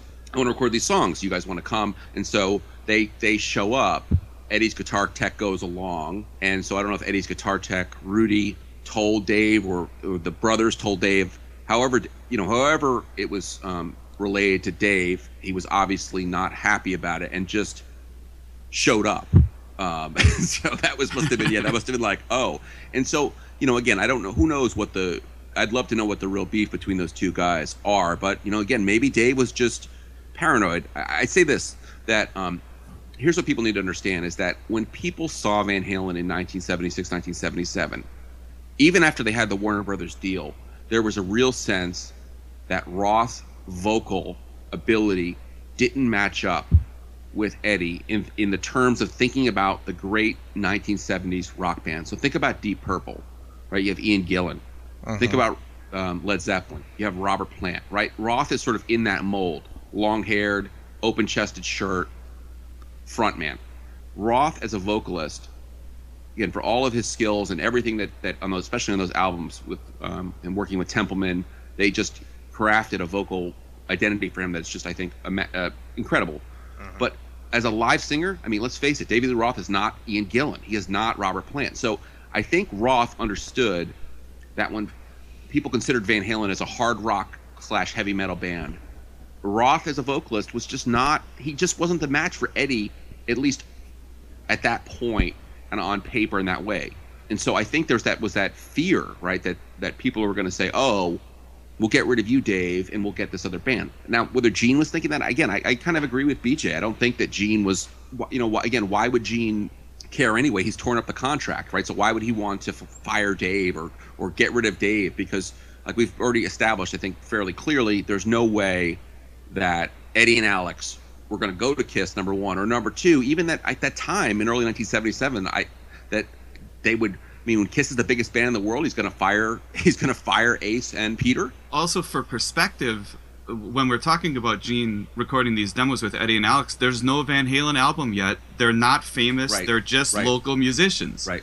So, yeah, to me, it's just David Lee Roth being paranoid. Right. But you can understand why he was paranoid, since he probably heard all the time, and he heard from Bill Aucoin, according to him, get rid of the singer, get a new singer. He probably heard that all the time, so you can understand why he was paranoid. Right. And but BJ I think the paranoid was misdirected towards Gene Simmons, probably. Right. And Ken, BJ and I have talked about this before, is that, especially if we know that Aucoin was like, well, I'm signing Piper. Piper's a great band. And when you listen to, Billy Squier as a vocalist is just leaps and bounds ahead of David Lee Roth. If you compare the 1976 Van Halen demo produced by Gene Simmons as compared to Piper, I mean, there's no comparison. So I can imagine how that Roth would have been worried that maybe someone was trying to get the quote unquote the band away from him, maybe in other words to conspire to get rid of him. And I think, again, I think I agree. Gene probably wasn't thinking that. Why would he? Well, I'm going to play devil's advocate real quick. At this point, the strain of working with Ace and Pete was going up and down, right, BJ? Wouldn't you say that that's true? Who knows? There's been so much rewriting of that history. You know, Right. for example, the idea that the solo albums happened to keep Kiss together, even though we know that the solo albums were a part of their record contract in '76 with Casablanca. Right. You know what I mean? So the idea that there was this horrible tension with Ace and Peter in '76, '77, I don't buy it. I think there's been a lot of rewriting of history to imply that, but at the time when they were the biggest band in the world, and you know, Ace was starting to sing songs and write more songs, and I just don't believe that there was that kind of tension at that point. Well, I can just imagine a parallel universe where Kiss with the Van Halen brothers, wow, that would have been very strange. Wait a second, Kiss's hold on, Sorry. BJ. I've got the joke. That would have All been right. quite a mammoth band. That one might be too inside. Anyway.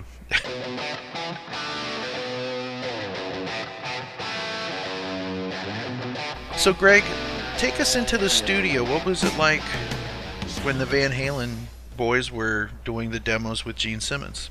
Again, around April 1977, Gene comes off the road. He's got these 3 songs. He calls up Eddie and Alex, and they go into Village Recorder Studios again. And that's, as we've mentioned, that's when Dave shows up unannounced. One of the interesting things that I learned from getting material from a former member of the band's inner circle, who was there that day with those guys, is that when the Christine 16 solo was done, it's basically the exact same solo that Ace did on the record. In fact, this person actually, in the book you guys can see, actually commented that, my God, when I listened back to the album when Love Gun came out, I thought, fuck, is that Eddie? It sounds exactly like Eddie, what Eddie did.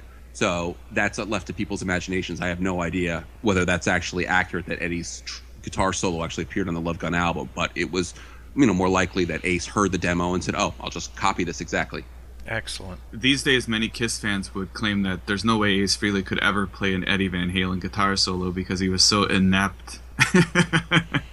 So that would be a revelation if Ace could actually play an Eddie Van Halen guitar solo. Here's another funny thing, which again is fleshed out more fully in the book, is that the back and forth that was going on when that solo was being done is that Eddie was playing the solo, whatever solo he had written, and Gene kept saying, I want it simpler, I want it simpler, I want it simpler, and eventually they were able to get to this solo. And so, to Gene's credit, from what I understand, Gene was the one who said, basically wanted more of a melodic solo where Eddie maybe was doing something a little bit more flashy in there, and was able to make that solo fit better with the song. Right. We should do a startling reenactment of what it was like when Dave walked into the studio. Oh my God. Oh my God.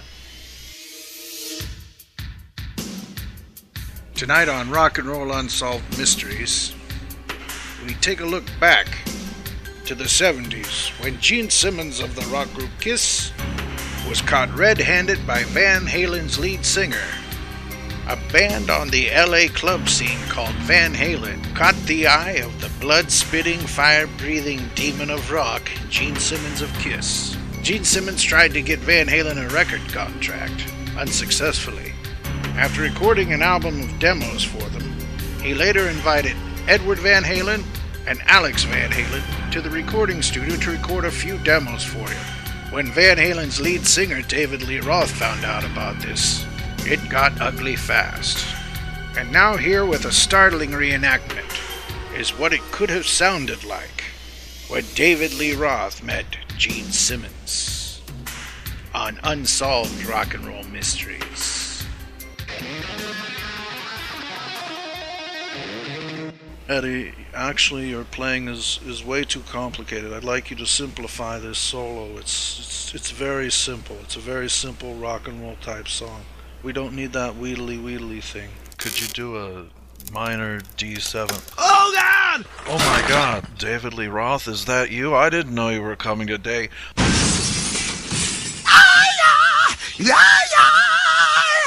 This is Diamond David Lee Roth. Ooh, what in the wide world of sports is going on here, Gene Simmons? David Lee Roth, I'm so glad you're here. What in the hell is going on here? I'm sorry, David, what do you mean? Ow! Gene Simmons, you son of a bitch. I turned my back for 2 seconds and you grabbed the Van Halen brothers and drag them into this studio. Oh, yes! You're trying to steal them and you're trying to keyhole my cargo and you're trying to keyhole these guys like you're some kind of a friggin' pirate. Woo! Well, you can kiss my ass. Oh, yes! Listen, David, I'm not trying to steal anyone. I'll tell you what, Gene Simmons, you carpet-bagging son of a bitch. It's as simple as this. These are my boys, and I'm taking them out of here. Oh! Ooh! David, I can assure you I'm not a carpetbagger. I might be a carpet muncher. I'll tell you what, Gene Simmons, before this is done, bitch, I'm gonna burn this whole damn thing down, bitch. That's a good idea for a song. I should write that down. Let me see. Let me write that into my notebook. Burn, bitch. Okay. Yeah! I'll tell you what, man, you ain't no walking, talking miracle, and on the 8th day, man, you didn't do crap. You'll think heaven's on fire, I'll tell you what. I'm not trying to steal anybody. No, we're just playing, we're just working on a song here. It's. Tell you what, Mr. Tongue, why don't you take that tongue and stick it right up your... Now, David, there's no need for that. Listen, David, I respect you. Listen, guys, I'm sorry if I caused trouble. I just wanted to get this demo done. Whatever, Tongue Man. Alex, why don't we jump on out of here? And Eddie, why don't we just beat it? Later, Waldo. Some days it doesn't pay to be a rock god. Very mature. Yeah. Anyway, you get the idea. You carpetbagger? Yeah. Ow! Well, how he says it in his book, he says, Gene would look at me with horror, and then it says, again, horror in italics. That's what he says in his book. Well, I mean, you could also, after years of working to try to get a deal, they have a record deal now. It's April 1977. They've got the Warner Brothers deal. Mm-hmm. And you can imagine where Dave was like, fuck, we made it this far now. God, I don't want anything to happen to the band. Yeah. So. Right. Do you guys think we'll ever hear those demos? Oh, wow. Probably, to release them, Gene would probably need Eddie and Alex's permission, right? Is that the problem, you think? Yeah. Yeah, Gene did an interview back in 2002 with Eddie Trunk where the way I read it, and Ken, maybe you remember this interview too, where the implication was that Kiss probably could release them, but out of deference to Eddie and Alex, Gene will not do it unless they give permission to do it. Mm-hmm. Right. Yeah. So somebody that works for Eddie Van Halen would have to find them and leak them on YouTube in order for this to happen. Well, in terms of conspiracy theories, although I heard from a Kiss collector, a guy who's one of these inside guys with the bootlegs, said this isn't true, but that 1976 Van Halen demo, when it first leaked, sounded immaculate. Yeah. I mean, it sounded like straight off of a first generation, a master tape. Like, this was not like 6-7 generations down the road, and that stuff had never leaked before. I mean, there was a little bit of stuff that had been played on the radio. Running with the Devil had been played on the radio by KROQ in LA. I always suspected, by the way, that Gene leaked that to sort of cement his own legacy a little bit, like going, I'll just let this out because then everyone can see that I discovered Van Halen. Yeah, but then Gene could also leak these fabled Alex and Eddie demos, which, I mean, many people, when that Kiss box set came out, that's one of the first things people were looking for to be on there. Obviously, Gene you'd think he would have loved to have at least put one of those on that Kiss box set or something, but yeah. Well, I think he wanted to. I mean, I think that was that he asked the Van Halen brothers, can I put one of them on, and they said, or all of them on, and they said no. And so, yeah, I'm guessing Gene would never want to leak them now because there's always the hope down the road that Eddie would go ahead. So Gene can repackage Love Gun again. And I mean, how much is left that's not on the internet at this point besides Christine 16 with Eddie Van Halen playing? It's one of the only things. The Van Halen brothers have, I think, almost religiously tried not to release anything archival, from the band's early days. I mean, if you think about it, wouldn't you, if you were Eddie and Alex, go, okay, the Van Halen Warner Brothers demo has leaked. There's a lot of interest in it. Let's put it out in perfect, presuming they have a tape. I don't know if they do, but presume it perfect format. Yeah. Like Warner Brothers, I'm sure would put it out in a heartbeat. Why not? Or well, why the way they cannibalized it for Different Kind of Truth, they probably really wish none of it ever was out there. No, I'm sure they don't. And that was something I know that they had nothing to do with that appearing on the internet. Somebody who ended up with a copy of the tape in Pasadena ended up putting that out. But And here's Gene Simmons' comments on the Van Halen demos from Eddie Trunk's show in 2001. The Eddie Van Halen work that, was going to be on the demos that were done during the Love Gun sessions. How hard did you guys fight to get that stuff in the box set? Because, fans were dying for that stuff. Yeah, I just reviewed the stuff again, and they're really picture-perfect sounding records that are fully mixed. It's Got Love for Sale, Tunnel of Love, which I recorded on my solo record in Christine 16. And excuse me, we should clarify that these are recordings. They are not on the box set. But they are also recordings. Explain what it was that you brought basically Van Halen in without Roth, of course, to do these demos. Yeah, okay. For those of you that are just tuning in for the first time and just landed on Earth, I found a band called Van Halen. I then convinced them not to sign with a yogurt manufacturer who was about to literally own the band. Which is in the book also. And flew them to New York and produced their first demo, which included the entire first record and a lot of other tunes that wound up through the years. And couldn't convince Bill Aucoin to sign them or the record company because Bill Aucoin thought that they looked like Black Oak, Arkansas. And I told him he was on crack again because nobody knew who that band was. And so what if they were there? This is the next big band in America. I really believed it. I couldn't convince anybody. So that band, I said to them, look, I've got you signed. Go back to L.A. after the tour. Let's see what happens. I got to go out on tour with Kiss. At the end of the tour, they got a deal with Warner's, and I tore up the contract. Consider this a gift. In the meantime, the guys and I stayed in touch, and I was in L.A. We'd just come back from Japan in 1977, and I wrote new songs. And I needed a bass player, a guitar player, certainly a lead guitar player. So I called Eddie and Alex. They came down, and we recorded as a trio. The three songs were Christine 16, Tunnel of Love, and Got Love for Sale, which was originally called Have Love Will Travel. And kept those tracks. We originally recorded those tracks. And, of course, I had the demos. And then when the box set came out, I tried desperately through management and Warner Brothers to have them let me do it. They wouldn't. That doesn't mean it's not going to appear one day, but so far they said, we don't think it's a good idea. So eventually you'll see the light of day. Plus I have Mongoloid Man with Joe Perry and lots of other stuff with a lot of cool guys from other bands. This was the band saying no or the label saying no or both? Good question. Eddie and I saw each other, I don't know, a month or two ago on the street, and it's always very cordial. He's doing great, by the way, for those of you. Yeah, I was wondering. No, he's okay. Yeah. He's fighting it, and, everybody should say a prayer for Eddie, but looks like he's doing okay. Good. But in terms of who says no, you have to talk through management and record company because it makes everybody pissed off if you don't. So I got the word that it's no, and the sense I got was that it was from the record company. What songs were on the demo that you produced for Van Halen? Do you remember? The entire first record. Oh, it's all the tracks from the record? Every single one. As a matter of fact, a lot of the ideas and arrangements were things I suggested that initially were hard to calm down, including the that thing. I basically slowed it down and said, let me show you, because they had a car horn at the end of Running with the Devil, I think. It's the beginning. Yeah. It's how it opens. Except it connected. That was the end of another song. It was House of Pain, ended with the car horn, and I connected the car horn to Running with the Devil as one song.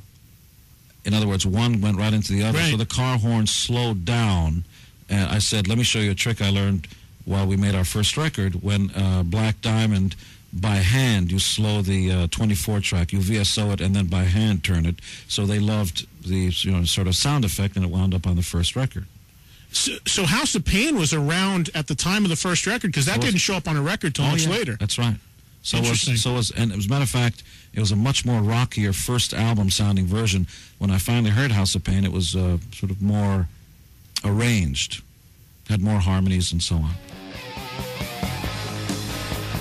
So your book just really tells the story from so many different perspectives. I mean, it sounds like you spent a lot of time doing a lot of research. It's almost like an autopsy report, but a good one, on how Van Halen rose to become what they would eventually become. It's an amazing document. I appreciate that, and that was really my goal. I really wanted to explain, how do we get, in February 1978, this album, which sounds so different than everything else that's out there. It doesn't sound like Boston. It doesn't sound like Blue Oyster Cult, if you want to think about hard rock bands that were popular. It doesn't sound like Kiss. How do we get this album, and how do we get this incredible pairing of David Lee Roth and Eddie Van Halen, who are going to go on to become, by the early 1980s, as you guys know, the two probably biggest rock stars in America in 1984. How did this happen? And that was the thing I was just committed to figuring out. So yeah, I did more than 200 interviews. People like George Lynch, musicians like I could go down the list. But the thing is that it was just a matter of saying, people who were around, who saw Van Halen, I wanted to hear the story, what they remember, what they saw, and what people saw in David Lee Roth even before he was in Van Halen. So I've gone back to, even to their high school years, and really tried to recount this rise to superstardom. Because again, remember, this is a band that was playing the Whiskey A Go Go, which was obviously an important club in rock history, obviously. But it goes from being a club band in December 1977 to blowing Black Sabbath off the stage in August 1978. That didn't happen in between December and August. All that transformation and to become such a powerful band happened in 75, 76, 77. That's when they became great. Just like Ken Sharp's book shows about Kiss. Kiss becomes that powerhouse group by working in the Loft and playing in the Coventry and these types of things. Right. So you talked about how Van Halen arrived at that zenith in 1984, but of course there's this famous story that Gene tells about how supposedly Eddie Van Halen came to him in like 1982 wanting to leave Van Halen and join Kiss. Have you found anything out about that story in your research? Yes, I have a revelation. I think that's bullshit. So does Eddie Van Halen. And Paul Stanley, I believe. Yeah, in all seriousness, I think Gene has gotten a tremendous amount of mileage out of that, and God bless him for that. I think I could imagine Eddie Van Halen, who was a heavy drinker at the time, maybe showing up at a Kiss rehearsal or meeting Gene for a drink or something and being just frustrated as hell and saying something like, "Fuck, I'd rather join your band than have to deal with David Lee Roth anymore." Right, because of the tensions inside the band. And there were serious, I wrote this article about the photo shoot from 1980 for the Women and Children First album, and one of the things I wanted to try to show in that article, which came out months before the book, was that those tensions are nothing new. Even before '85 and they broke up, there were problems inside the band. And so that's what I always took it as. It's just sort of an offhanded comment. Gene's radar goes up and goes, "Oh, right, this is perfect." Yeah, and one version I saw Gene tell, Vinnie Vincent was sitting there with them when Eddie Van Halen was saying he wanted to join the band, which is even more awkward. Well, when you think about it, I can, your idea makes a lot of sense. I can really see where it'd be like, it would be great just to be able to just play guitar again, even if it's hiding behind this face and just having fun, It kind of does seem to fit. Yeah, and Gene was like, "Ooh, someday I'll be able to get a lot of press out of that offhanded comment." Right? I mean, Gene's like, Rolling Stone headlines will be written for the next 40 years about this. Yeah. It's great. Well, it does its job, so. It definitely does. And Greg, this seems to be the year of Van Halen. It seems like they are returning to the concert stage. What do we know about that right now?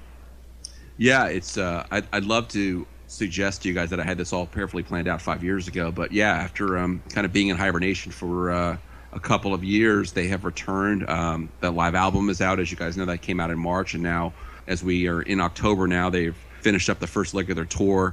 It's been it's a hell of a good run for the band, and it's nice to see them back out there and still working. They're really the last big American band that has not played the Super Bowl. I doesn't that seem like a natural fit at this point? It does, although I have continually wondered now with looking at the Super Bowl whether the powers that be who do the entertainment have finally decided that, you know what, we got the American baby boomer pretty wrapped up in football. We need to get the young teenage girls interested, and so we get Katy Perry, to get eyes on the Super Bowl. It would seem like a natural fit. I don't know. I mean, I don't know if that will ever happen. I'd like to see that happen. God, Tom Petty did it, didn't they? Couldn't we get Van Halen, please? And Prince and McCartney. But, as big a year as it is with the Van Halen tour, Van Halen finally hits the Podkiss. Big story there. A big story. And people... Shit. Are you laughing? Yeah, because I meant that as a joke that we're going to talk about. Like, this is the biggest thing in the Van Halen years that we're talking about them on the podcast. I know if you were coughing. I was like, is he coughing or laughing? I knew that you were like, I don't know where to go with this. They're not on the Super Bowl, but they are on Podkiss. So yeah, so there you go. There you go. There you go. Woo! So, Greg, where's the best place for people to buy your book? I urge people you can swing by VanHalenRising.com. That's all one word. And you can click on the link there to go straight to Amazon to buy it. You can buy it through the Van Halen store, which is VanHalenStore.com. And you can pick it up that way as well. Well, we want to encourage our friends and fans to check out this excellent book. And it's a very good read. I've always been interested in this, and it's just great to finally have this information at our fingertips. I know that to me, the first Van Halen album was a seminal album. Definitely one of the ones that summed up hard rock and heavy metal for the 70s, and the Kiss connections in this are pretty cool. So I feel it's definitely worth checking out. Yeah, thanks. I really appreciate that. And yeah, in case people are wondering, there's a whole chapter actually dedicated to the Gene Simmons, Paul Stanley, Bill Aucoin, Van Halen saga. So I definitely wanted to give Gene and the others their due for their part in the Van Halen story. And yeah, it's all in the book along with tons of other cool stuff, 40 plus pictures that had never been published before. Yeah, I'd encourage people just to pick it up. And again, you interview people like Pete Angelus, Michael Anthony, Ted Templeman, and so many more. So it's definitely worth checking out. Well, Greg, we want to thank you for giving us a look back at the Kiss part of those early Van Halen years. And I know we only scratched the surface.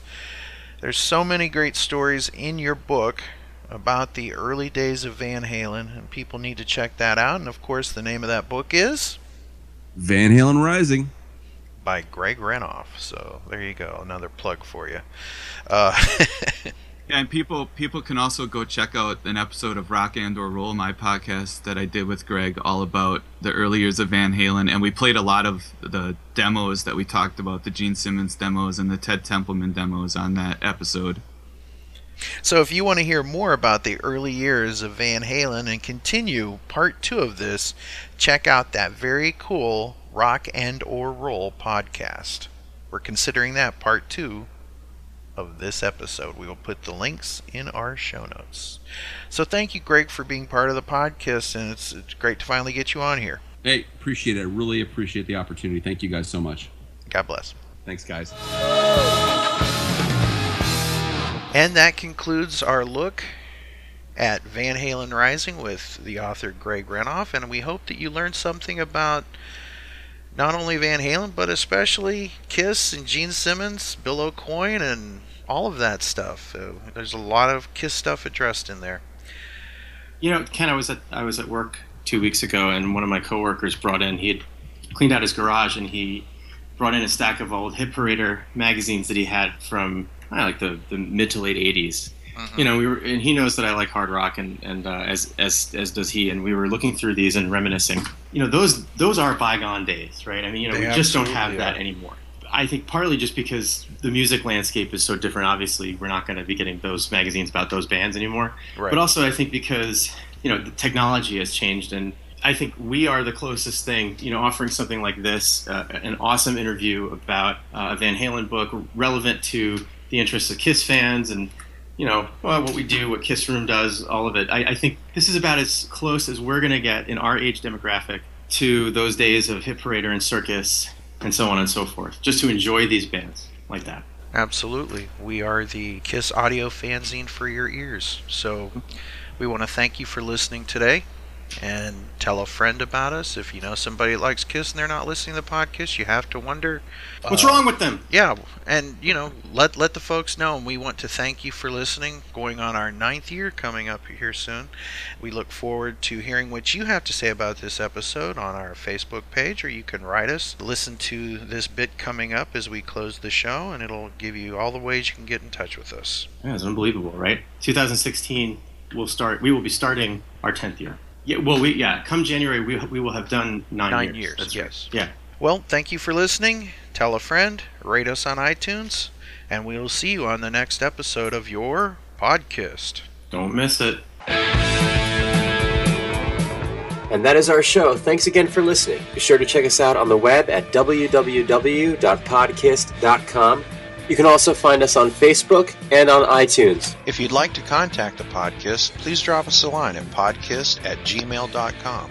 Big thanks to Julian and everyone at KissFAQ.com. They've got great information there and a terrific message board, too. Thanks also to Keith LaRue and everyone else at Kiss Online for their great work representing the hottest band in the land. And as always, a big thanks to Paul Stanley, Gene Simmons, Ace Frehley, Peter Criss, Vinnie Vincent, Bruce Kulick, Eric Singer, Tommy Thayer, and the memory of the late great Eric Carr, and the late great Mark St. John. You are Kiss, and we are your army. Podcast is created by the Kiss Army for the Kiss Army, and it is available for free as an internet download.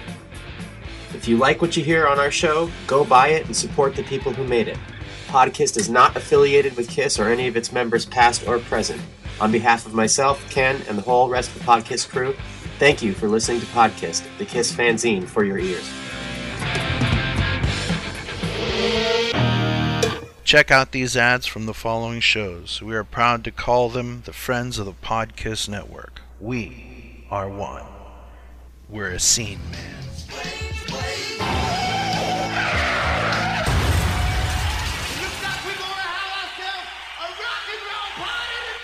That's right, Kiss Army. We're having a rock and roll party, and you are invited.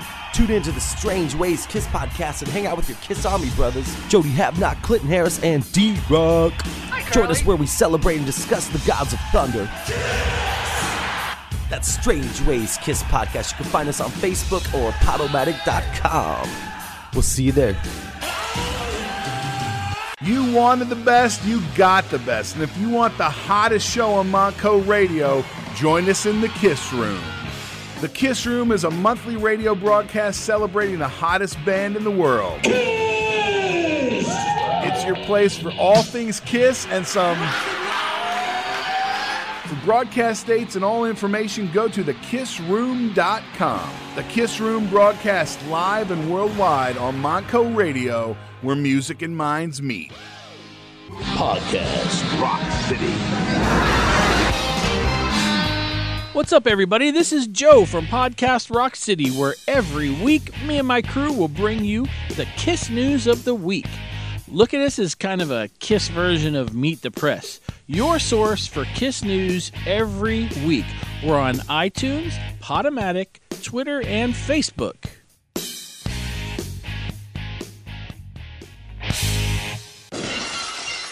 History Science Theater, the most civilized. Yeah. Oh, oh, Lee, come on.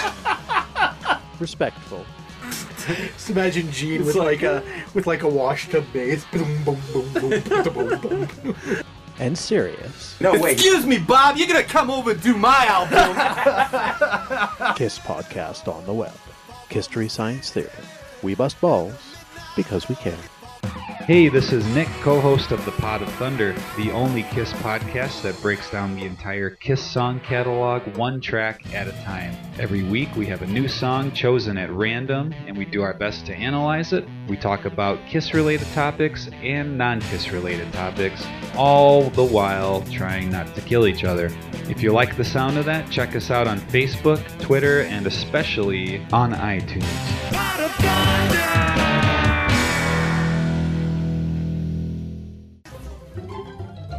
Hey everybody, I'm Aaron. And I'm Chris. And we're from the Decibel Geek Podcast. And if you love this...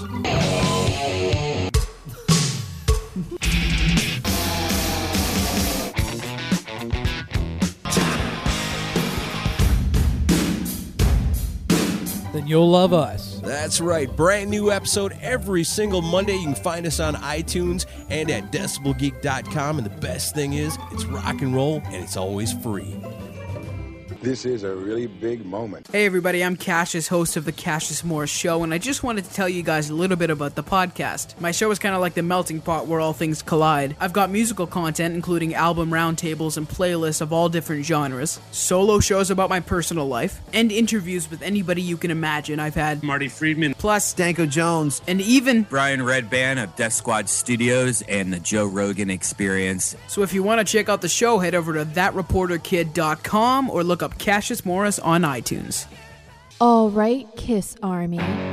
Since 2007, you've been getting Podkissed, the Kiss audio fanzine for your ears.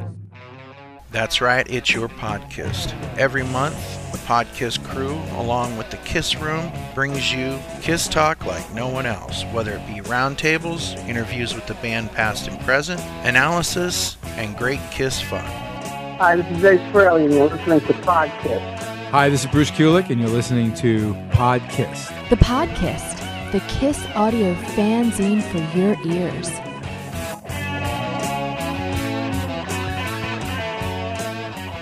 Hello, this is Robin Zander from Cheap Trick, and you're listening to Cheap Talk. It's time for some cheap talk. You're listening to Trick Chat. Their mommy's alright, their daddies are alright, they just seem a little weird. They even got their Kiss records out. This is Ken from the Podkiss. Join me and BJ Cramp as we talk about 4 great guys and 3 great chords. Cheap Trick. If you're a Kiss fan, chances are you've checked them out. So please check out our show, Cheap Talk with Trick Chat, available for now in the Podkiss feed. Keep cheap trickin'. Oh, we're great at that. I mean, we are amateurs. Yeah, I make all the sex sounds with my mouth afterwards. Squish. This place is nice. Right? I'm glad you wore your nice flip-flops. Stay frosty, man. Okay.